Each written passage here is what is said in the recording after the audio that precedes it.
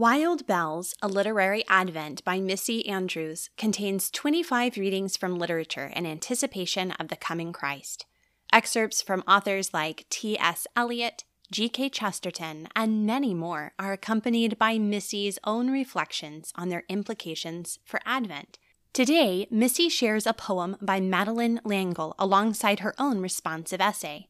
Be sure to check the show notes to find a link to Wild Bells, Center for Lit, and my own previous interview with Missy Andrews. And for more holiday homeschool resources, head to humilityanddoxology.com/advent. The Risk of Birth by Madeleine L'Engle.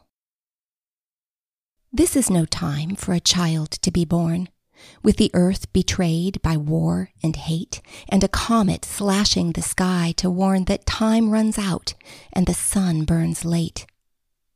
That was no time for a child to be born, in a land in the crushing grip of Rome. Honor and truth were trampled by scorn, yet here did the Savior make his home. When is the time for love to be born? The inn is full on the planet Earth, and by a comet the sky is torn, yet love still takes the risk of birth.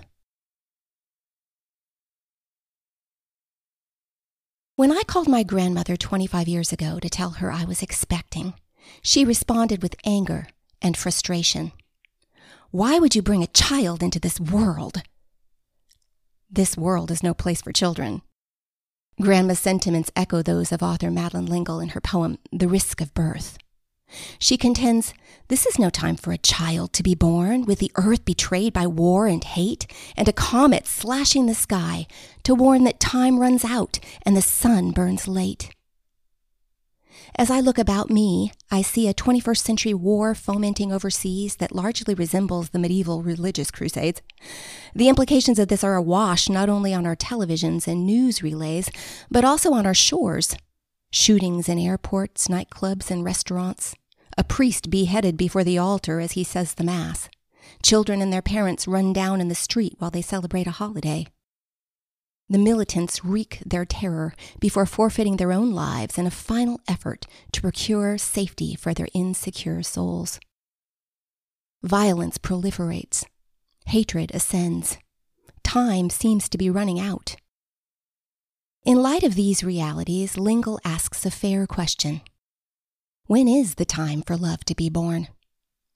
Who would dream of bringing a child into this world? When have we ever needed love more?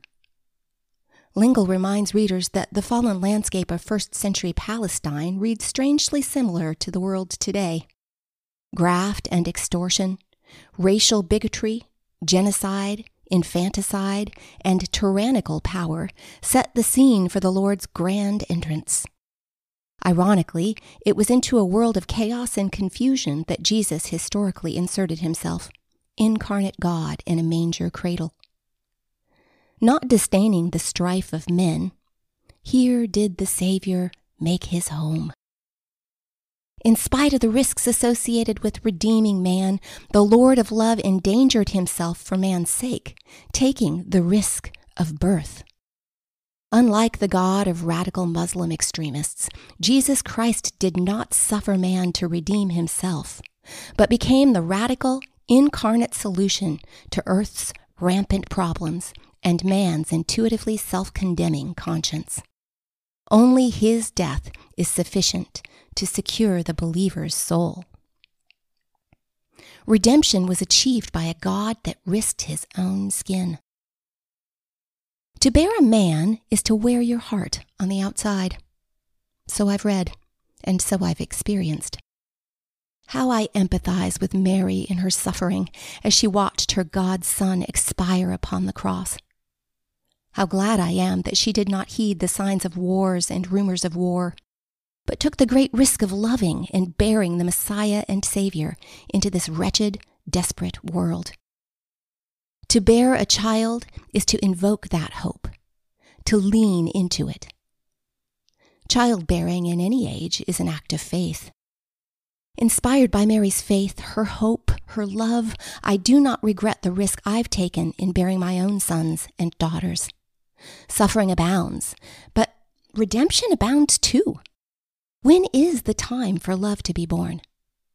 Now, today, in a time that begs it. Birth trumpets the hope of redemption and foreshadows the return of the incarnate one, whose image we bear when we ourselves take the risk of birth.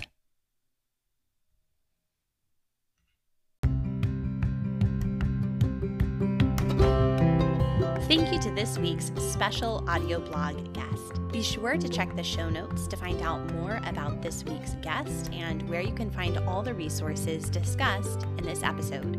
And would you take a moment to leave a rating and review and to subscribe to the Homeschool Conversations with Humility and Doxology podcast? You can do that right here, wherever you're listening to your podcast. It really is a great way to let other homeschool families find the homeschooling encouragement that you get delivered straight to your earbuds each week. I am busy recording more scintillating podcast content for you for the future season, but for now, make sure you don't miss a single bonus episode. Until next time, my friends.